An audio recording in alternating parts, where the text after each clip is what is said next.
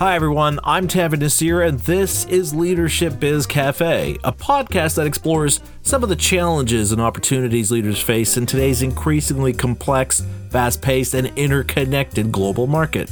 Leadership Biz Cafe is brought to you by Tavin Nasir Leadership, our leadership firm that provides both virtual and in-person leadership keynotes, corporate trainings, and consulting services that will help you to improve the way you lead. To learn more about our services and what some of our clients have had to say about our work, visit our company's website at tavinnasir.com. And while you're there, be sure to check out my award-winning, internationally acclaimed leadership blog as well. And now, let's meet my guest for this episode, Scott Moutz.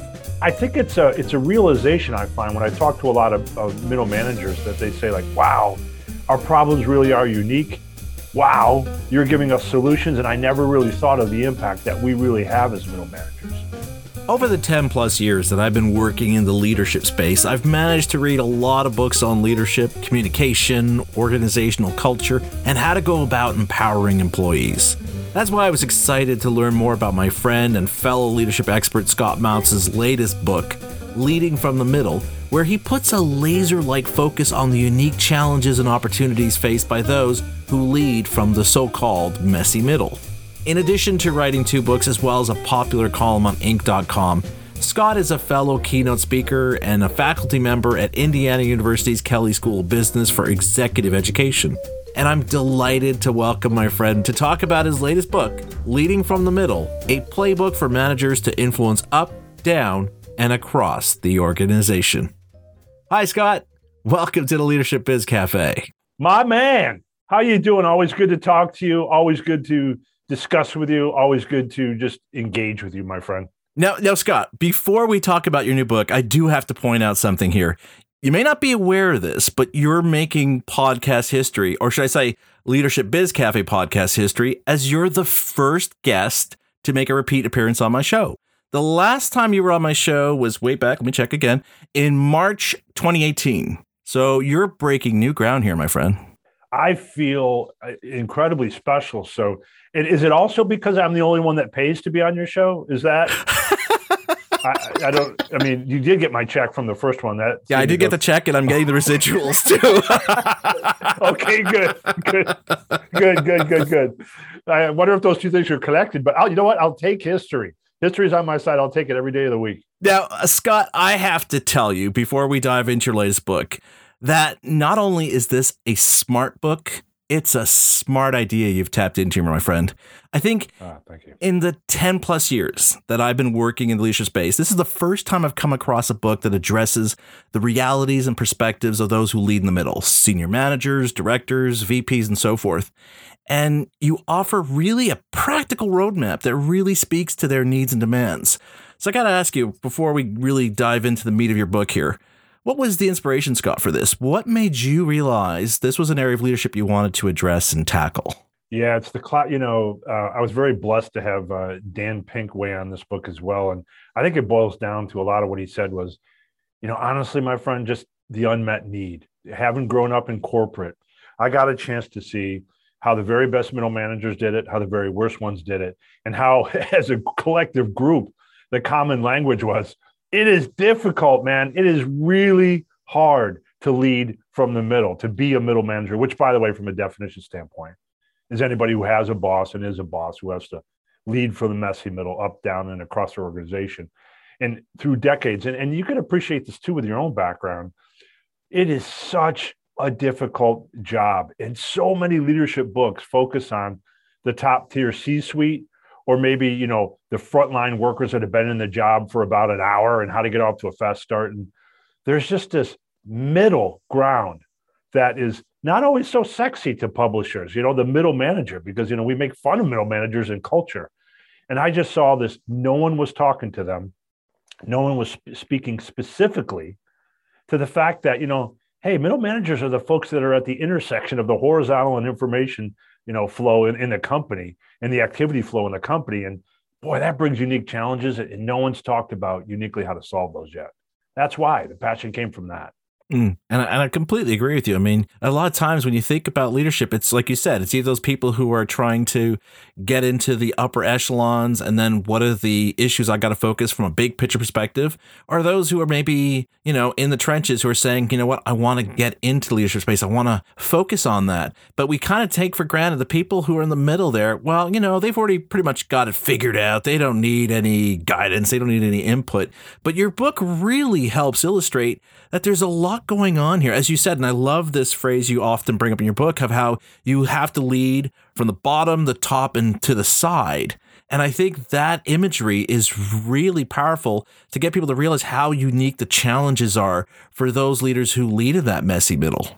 Yeah, and when you think about it, Tim, like because you lead up, down, and across, because you're at the the horizontal and vertical intersection of all the information and activity flow in the company, it bears to reason that you're going to have the most impact of anybody in the company. And our research has shown that. We know that middle managers account for almost 25% of the variation in revenue in the average firm, which is 3 times more than those of people who work in innovation roles where their only job is to increase revenue. So, yeah, I think it's a realization I find when I talk to a lot of middle managers that they say, like, wow, our problems really are unique. Wow, you're giving us solutions. And I never really thought of the impact that we really have as middle managers. Absolutely. And in fact, earlier in your book, Scott, you paint a picture of those unique challenges that those who lead from the middle face, and you've distilled them into 5 distinct categories. But you also write how what's needed here is a shift in our mindset in terms of how we view these challenges, that we see them as opportunities that only those who operate in the middle space get a chance to tap into. So what are these 5 unique challenges those who lead in the middle face, and how should we rethink our understanding of them? Yeah, I'll touch on each one in the book, Leading from the Middle.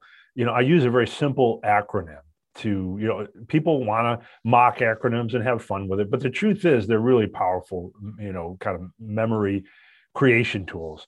And I use an acronym called SCOPE to help people understand why the middle manager job is so difficult. It has to do with the scope of the job. The S stands for self-identity problems. And I'll come back and touch on the key ones here.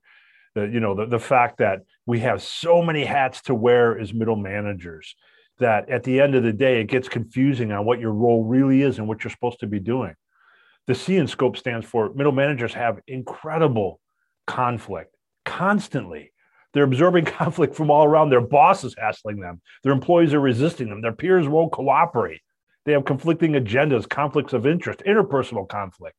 Conflict is everywhere. The O in SCOPE, the unique challenge, stands for omnipotence. You're expected to know everything. It's like guests on your podcast, right? You expect them to know everything about everything. That's what it's like for middle managers. They're expected to know everything. What, your market share went down in Peoria? You better know why. The P in SCOPE stands for, physical. Without question, we know that middle managers are the most stressed and suffer from the most, physical outcomes of that stress. It's interesting. A study showed that the bottom 5% in an organization, in terms of happiness, engagement, and health, they weren't the poorest performers in that organization. They were the actually mid-level employees with good performance ratings. It just goes to speak how physically demanding the middle manager job is.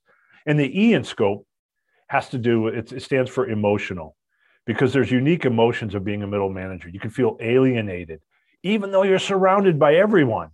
It's a lonely job. It can make it hard to be part of anyone's group. You can feel overworked and at the same time underappreciated.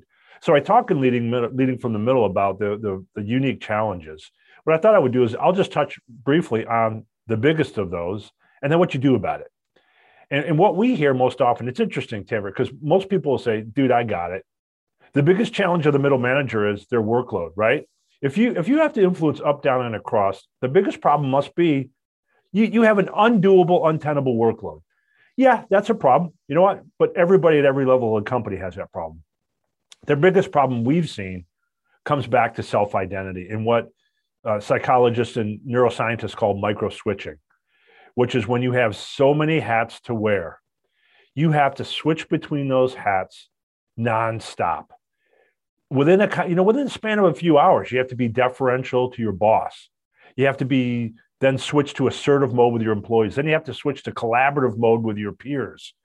Sometimes you have to do that all within the same meeting. You have tremendous autonomy in one moment. Then the next moment, you feel like you're a cog of the wheel. You have tons of decision-making space one moment. Then you realize, yeah, but it's not decisions on the big stuff. And the thing is that switching back and forth between these roles, that micro switching, is absolutely exhausting. Before I get to the solution, does that make sense to you? Right? Do you remember all the hats that you had to switch between when you were in the corporate world? Oh, God. I mean, I'm just thinking about some of the meetings where you would have team members, you'd have their project team leads, you have the directors, and then you'd have the president there. And each of them I would have different styles of conversations with. And so when a question would be asked, I was like, what timbre do I use?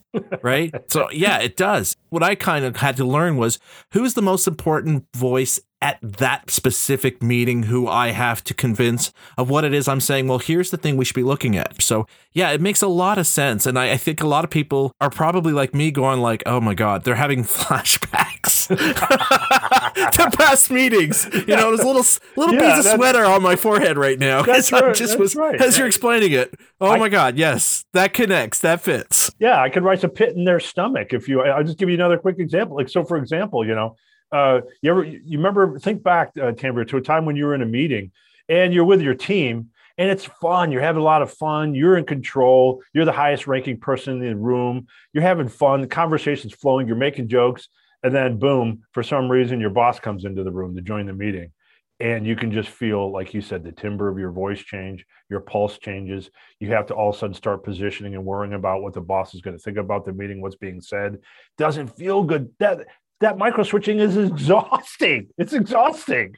It is exhausting. So what do we do about that, Scott? How do we resolve that? Because like I said, you just gave me a little bit of I'm just getting a little stressed right now because I'm remembering those meetings and having to make that switch and knowing coming out of there, okay, was my messaging on point for the person who most needed to hear it? Yeah. So how do we resolve this? Here's the beauty of it. We did research with over 3,000 successful managers over a huge range of organizations globally and company sizes across industries. And we found really specific patterns to help solve this self-identity problem. The most successful and powerful middle managers, they're really good at reframing the way they view the entire job of being a middle manager. I'll give you an example of some of the most powerful reframes that I heard in research that we kept coming back to over and over again. A really successful middle manager for a company in upstate Minnesota that I won't name the company used this, and I wrote it. I couldn't write it down fast enough. She said, Scott, I'm switching hats all the time. It's exhausting. I could look at the job in net sum as exhausting and look down upon it. Or I can remember that when leading from the middle, my job is to think like an engineer, but feel like an artist. Mm. And I thought about that, and it stopped me in my tracks. And she said, no matter how many times I have to switch, no matter how many of the problems that occur in the SCOPE acronym that I spelled out earlier, I just keep coming back to my job is to think like an engineer with discipline, strategy, and structure, but to feel like an artist with empathy and EQ. Leading from the middle requires that balance. And I look at it as a privilege. Another brilliant reframe we heard, I thought this was fantastic, which is you don't look at all the micro transitions you're making as a job that's not, it's segmented into 100 different jobs. They're integrated.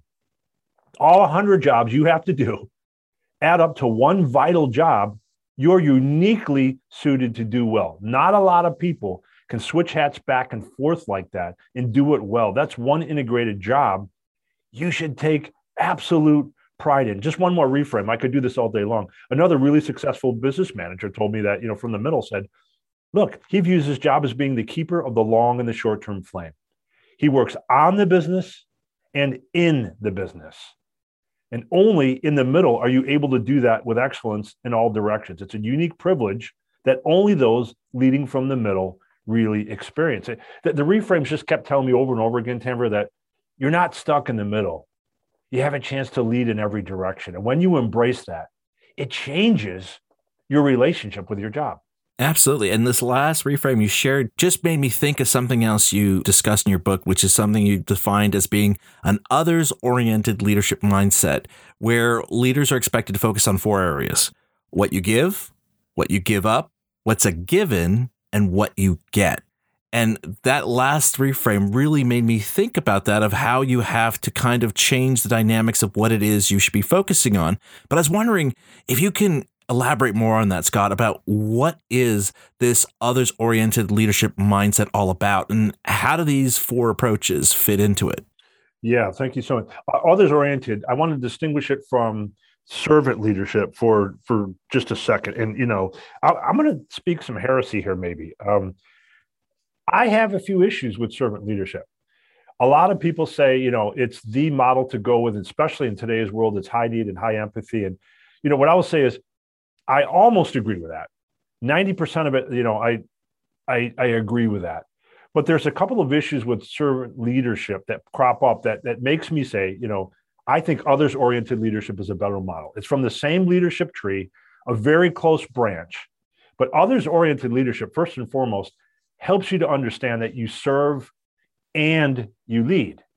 You maintain your authoritative leadership role. You know when it's time to step up and lead from the front versus from behind. You establish your authority and your mastery when it's called for, versus fading into the woodwork, which is sometimes, what we saw from our research, the number one problem that upper management has with servant leaders is that they can fade into the woodwork. They'll begin to put the organization at the forefront at the expense of everything, and they'll lose themselves in it. And they'll forget that ultimately, while your job is to serve the organization, your job is also, of course, to serve the business and to lead and to be authoritative when you need to. So it's a nuance, but very, very important, that I think others-oriented is just a degree above servant leadership in that aspect. And it keeps you from getting pegged as soft. Sometimes, servant leaders will do what the people want, but not what the business needs. And you don't want to be too one-dimensional in that, and where your energy goes, not just to serve employees, but to serve the business. Others-oriented leadership, I think, helps you do that. And in the book, Leading from the Middle, I talk about, exactly what you said. It comes down to being aware of what you give. For example, are you going to give credit and praise? Are you going to give informed encouragement? In other words, encouragement that's based on you understand the situation and what the person actually did that was good, not just blanket enthusiasm, which means nothing. Others-oriented leadership, really, it matters in what you give up, which is, are you giving up your self-interest as first priority? Are you giving up your power and your control selectively? Others-oriented leadership, it matters in terms of what you get. If you do it, I promise you're going to get trust and loyalty. We keep seeing it over and over again. You're going to get full engagement. And by the way, what's a given with it is that you're going to show concern for success of all stakeholders, not just your employees, but for the business, for your bosses, for your peers, for everybody. So to me, others-oriented unlocks the key, Tanvir, in taking what is, I think, 90% a good model in servant leadership and taking it up to the next level to be more effective, specifically in the middle. Right. And, Scott, what I find so instructive about this others-oriented mindset is how it taps into the idea of playing to your audience. I mean, I'm just thinking back to what we just discussed about the challenge of self-identity and how we have to learn to adjust what you have to say and what you need to do based on who's your audience, right? I mean, who are the people you're trying to communicate with? Who are you trying to influence, or who you're trying to help? And once we understand this others-oriented mindset, like you said, we're not just focusing exclusively to the detriment or anything else to the people of the organization, but we're also taking into account the business needs, because without the business needs being met, you can't meet the organization's needs. That's exactly right. It allows you to be a little bit more flexible in that sense. I think that's kind of the essence of what you're reiterating. And I really agree with that. I really, really agree with that. And we certainly have seen it, that, if you don't want to call it others-oriented, call it whatever, model that you like to call it. We've just found this understanding that inherently being in the middle is about focusing on people other than yourself, because you're surrounded by so many other people that need your services and your expertise. Absolutely. So, Scott, we've been looking at how leaders who operate in that messy middle need to shift their mindset. Next, I'd like to talk to you about what shift they need to make with regards to their skill set. But before we do that, I'd like to go to a message from our sponsor. If you're looking to build a profitable side hustle that also impacts people, then you need to look at becoming a certified leadership coach with Giant. If you don't already know, Giant has been in the leadership space for over 13 years. They used to own and operate the John Maxwell brands. They ran the LeaderCast conferences where Jim Collins, Henry Cloud, Malcolm Gladwell, and Simon Sinek were regular speakers, and a lot more. They have over 500 coaches working in over 127 countries, and their coaches are being hired by companies like Pfizer, Chick-fil-A, Delta, and more. And yes, you can do this too. Giant literally gives you everything you need to start your own leadership coaching business from scratch. You get hands-on free training from top-level coaches to learn the exact methodology and tools that six-figure coaches are using. An all-in-one online platform to run your entire coaching business, even if you want to work 100% remotely. And you'll get to join a thriving community of coaches from around the world.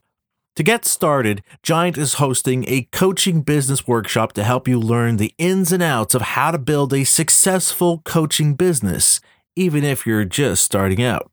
This workshop is 100% free, and you can reserve your spot by going to giant.tv/Tanveer. If you're ready to impact people and get paid to do it, go to giant.tv/Tanveer. So Scott, we were talking about what's the particular skill set leaders in the middle need to adapt to be more successful in their roles and reap the benefits that come from their particular place in the organization. And you found that through your interviews with 1,000 leaders who lead from the messy middle that a key function they play in the organization is as amplifiers, which is reflected in 7 skills that are critical for these leaders to put into practice. And these 7 skills that you've identified are adaptability, meshing, political savviness, locking in, influencing, fostering compromise, and you setting the tone, which some of you may have already caught on, makes the acronym Amplify. Again, we're going to the acronym route. Obviously, we can't go into all 7 in detail here, but to start things off, Scott, could you give us just a brief overview of these 7 skills those leading the middle need to make sure they have in their skill set? Now that we've moved from understanding the mind shift set, now we got to, what are the skills that we now have to put into practice? Yeah, and I'll give the highest level of overview of the skills because in the book Leading from the Middle, I give very specific plays for each one of these, how to show up. But once again, it came straight from the research that we did. And this is one of those things where when we spelled out the skills, it was pretty funny. It spelled out the acronym Amplify with the exception of the Y. I had to change the words to make it fit Amplify. So, sometimes you have to do that as an author. But it really, it led up that we heard a lot of middle managers talking about, their core job is amplifying. Sometimes they have to amplify a senior leadership's vision or their mission or their strategy. Sometimes they have to amplify the team's effectiveness and their output and the entire organization's capabilities and results. Sometimes you have to amplify your individual employees' skill sets. Sometimes you have to amplify issues and problems and bring them up to bosses. So we just kept hearing this word amplify over and over and over again. And it became very clear to us, amplifying as a middle manager, that's not order taking, right? Sometimes you have to amplify somebody else's signal. Sometimes you send the signal as the middle manager. Sometimes you're the go-between. So we just kept hearing the same theme over and over again. And it kind of flowed out to, adaptability kept coming up almost as the first one mentioned, which makes a lot of sense. When you're in the middle, if nothing else, you have to be adaptable. You have to be able to mesh skills because nobody agrees on anything anymore. And we're becoming more divided as nations as the day goes by.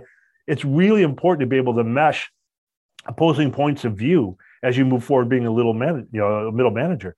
You got to have political savviness. And, it's interesting. I'm not saying what I'm telling you to do is to be political. I don't think that's a great idea. But I'm telling you to be politically aware and politically astute. Those are 2 different things, and I get into it in the book in quite a bit. You just have to have core influencing skills if you work from the middle. Of course, you have to be able to foster compromise, almost by mathematical definition. when you have people all around you, up, down, and across, that disagree. You're in the middle of that, and you have to kind of, be the person in the middle that's setting compromise. And for sure, you're going to set the tone being in the middle because you have the most influence. In fact, our research showed us middle managers have a much larger impact on employee engagement than anybody in the C-suite. So that's like just a quick overview. In the book, I go into specific strategies for how to bring each one of those letters to life.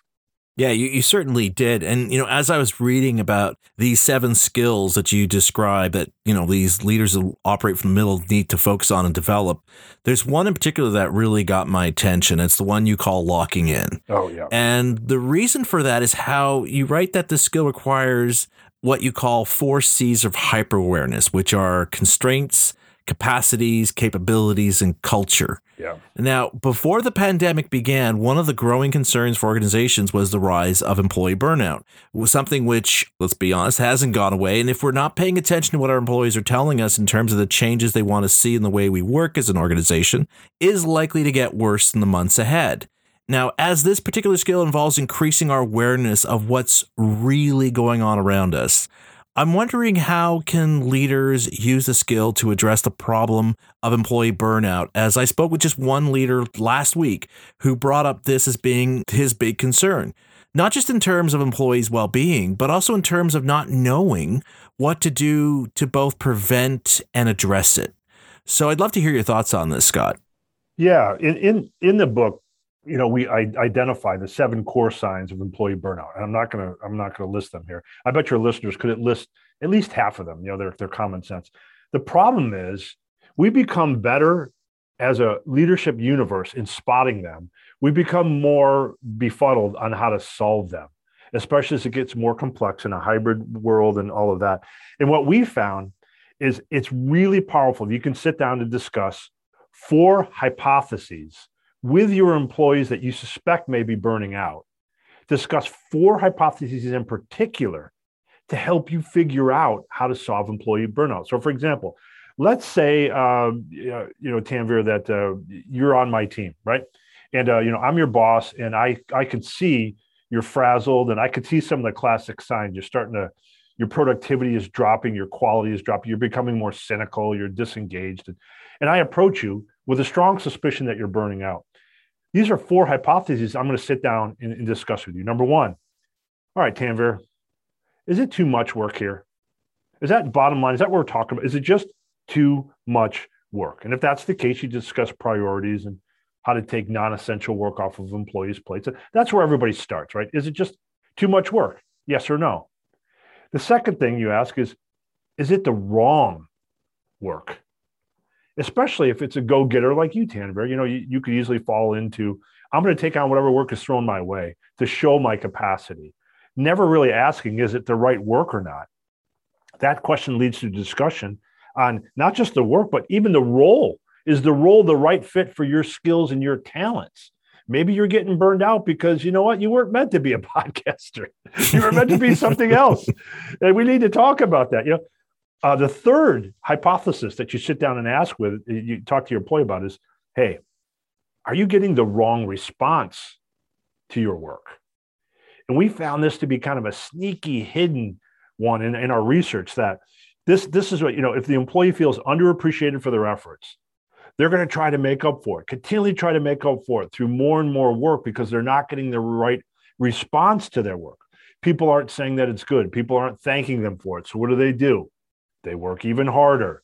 Or people are objecting and debating their ideas, and they're not understanding that, you need debate to advance a cause. So what do? They take on even more work to try to create solutions that are never going to be debated at all. And that's not the right. So you really have to ask, are you getting the wrong response to your work, and dial up the appreciation for their work and help them to bust barriers that are getting in the way from getting the response that they want. And then the fourth, we found this one to be super powerful as well. The fourth thing you talk with your employees to address burnout is you ask, hey, look, are you just being unrealistic in your expectations of your own work? And this is where you really call out that the truth is, Tanvir, a lot of people are burning out because they're causing it themselves, because they're not being choiceful enough. They have a ridiculous I can and must do everything, and I must do it to the gold standard level on every single thing I do. Perfectionism kicks in. You got to help them get past their fear of rejection or criticism or being perfect, and help them to understand that sometimes you got to get good enough. And so we found that those 4 questions in particular can really help middle managers in addressing burnout. Okay, Scott, so I want to switch gears here because I want to talk about a common remark I get at the end of some of my leadership keynotes from these leaders who operate from the middle. And I'm sure this has happened to you as well, where after you've delivered your keynote and you're meeting attendees afterwards, someone will come up to you and say how much they enjoyed your talk and, how they wish their boss could have attended it too. And then you know where this is going, right? Oh, yeah. Because it invariably comes up that question, hey, how do I get my boss to do X, Y, and Z? And yes, Scott, I say Z because I'm Canadian. Yeah, understood. But this is a real pain point for a lot of leaders. And you have a fantastic chapter in your book where you address this problem of how those who lead in the middle could lead their bosses. So I'm wondering if you can share a gem or two from that chapter of, how do those in the lead in the middle, how can they lead their bosses? Yeah, and I share a model. I call it the managing up staircase, where you take one step at a time, 6 steps. I won't go through each step. That really, kind of spells out a proven research-backed method of how to build a better relationship with your boss, and how, I guess at the end of the day, the book is called Leading from the Middle. So how to lead your boss, not just live with them, but lead with them. And so it goes into a lot. I'm just going to pick out 1 or 2 gems for you. What is astounding to me, and this may surprise you, Tanvir, that I'm picking this gem, because people find this hard to believe. But one of the biggest problems we see is that everyone assumes they're a lot clearer on what's expected of them than they really are. We did research, and we continue to do this even after the book got published. And we're now, I think we're past 400 now. We've done research with 400 pairs of bosses and subordinates, where we asked, quite simply, are you clear on what's expected of you? We asked both the boss and both the employee. And then we got their answers before, pre and post. Then we found out, okay, so now with your boss not in the room, what do you expect of him or her? And then vice versa. And we found 80% of the time, 81 if you want to be precise, there's material misunderstanding in basic expectations of what an employee wants from the boss or what the boss wants from the employee. So you cannot assume that you are as clear on expectations as you think you are. So I have quite a section in there that gets into just understanding the asks, understanding what is asked of you. And one of the super clear ways to do that is to sit down and have a discussion on the difference between good and great. So, Tanvir, imagine if you sat down with the boss, the king god of all podcasts. Let's say that CNN bought your podcast, and you had to sit down with the boss of CNN. You want to get clear on expectations, so you'd sit down and you'd say, "So, tell me what running a good podcast looks like." Oh, okay, that's okay. Now tell me what running a great podcast looks like. And what happens when you do this simple exercise, and I want your listeners to visually picture a simple table. 3 columns. On the left-hand side is whatever business metric is important to you. Leadership, collaboration, priority setting, whatever, I don't care. And then you have 2 columns, good and great. And you sit down with your boss and you literally write down the definition of what good for that metric looks like and what great looks like. And what we've seen in research happen, I see it happen over and over and over again when we do observed research, where we ask boss and employee to do this, and I sit in and watch. What happens is you force out laziness. One of the biggest reasons we're not clear on what we expect from others and vice versa is we have this general, yeah, they get it.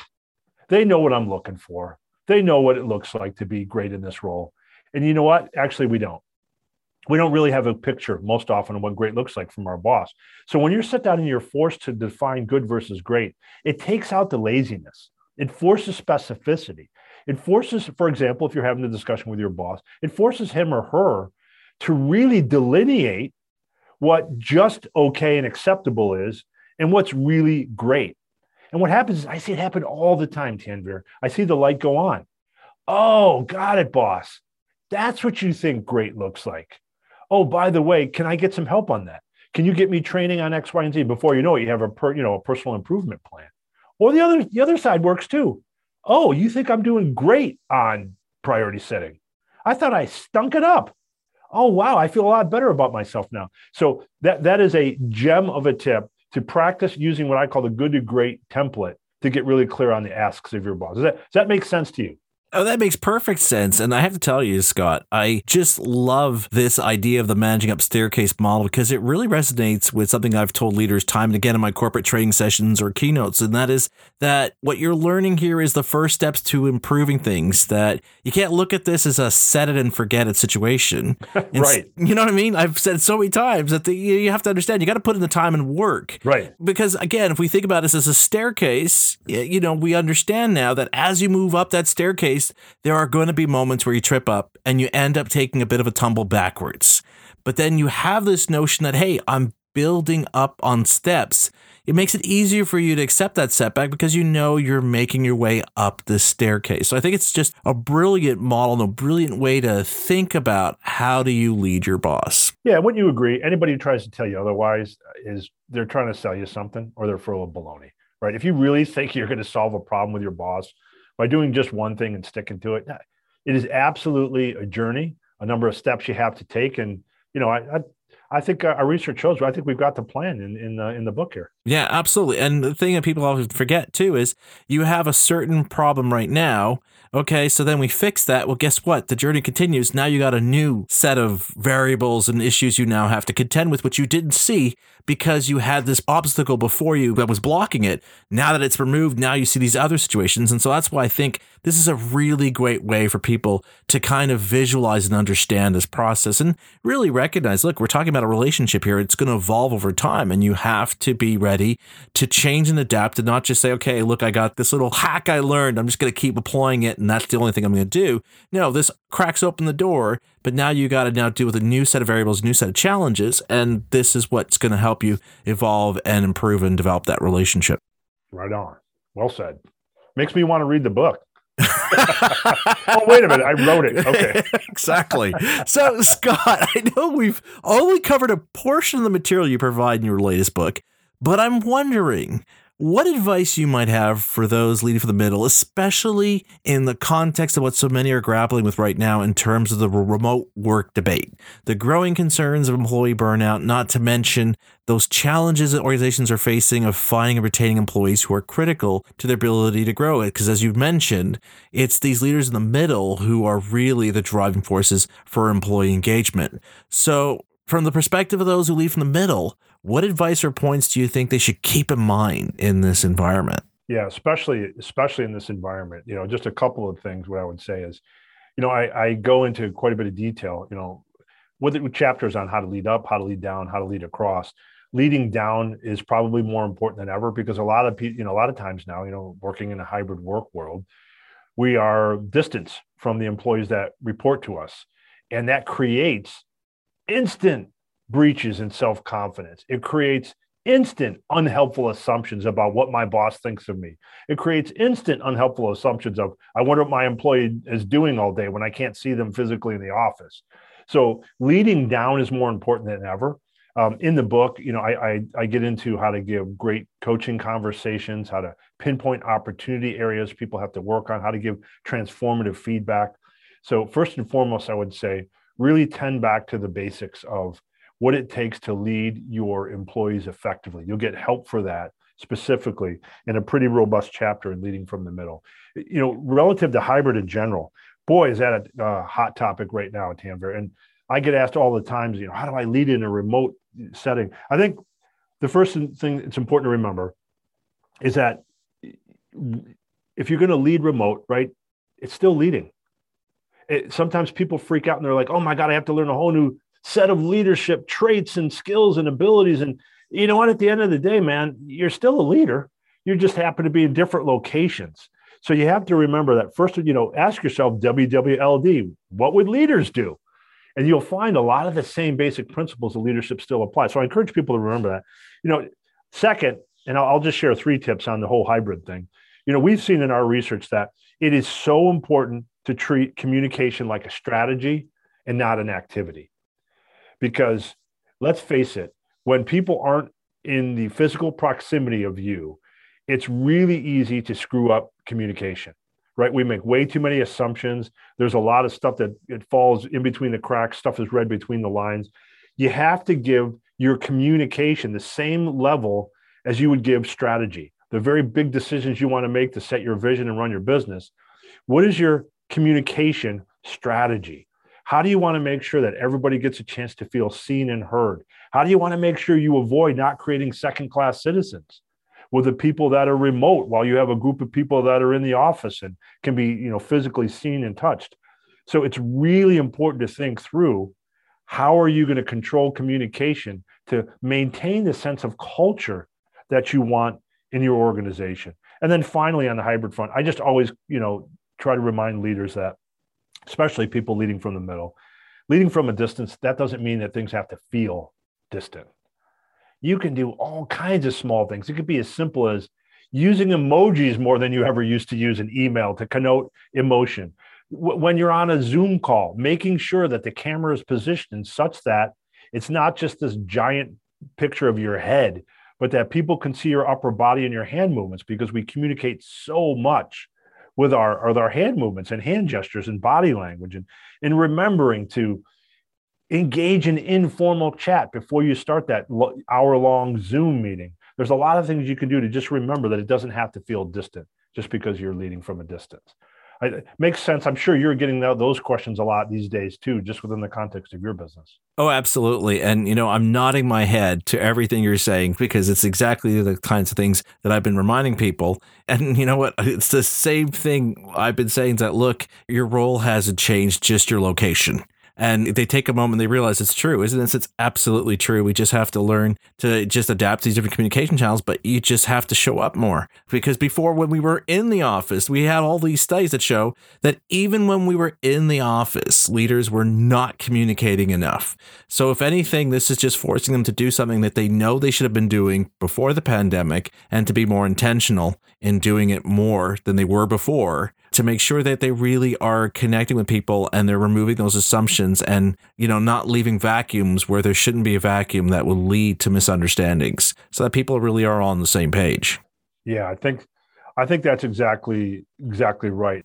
Scott, it's always a pleasure and a delight to speak with you. And you know what? Thanks for being my very first return guest on my podcast. I'm going to have to look into getting you some kind of an award or something. Or maybe just a pack of gum. I don't know. I'm not sure what the rules are on this. Your presence in my life has been my presence. How about that? How about that one for you? I'll just go with that. It's really kind of you. And you know what, Scott, my friend, thanks again for the great company and conversation. I always look forward to speaking with you. And you know what? I know some people might not know this, but I am grateful that it's this podcast that gave rise to such a wonderful friendship with you. I appreciate you, my friend. Thank you so much. And if folks want to hear more from me, they can go to scottmouts.com. And I put together a free gift for them because I was a returning guest. I had to do something big.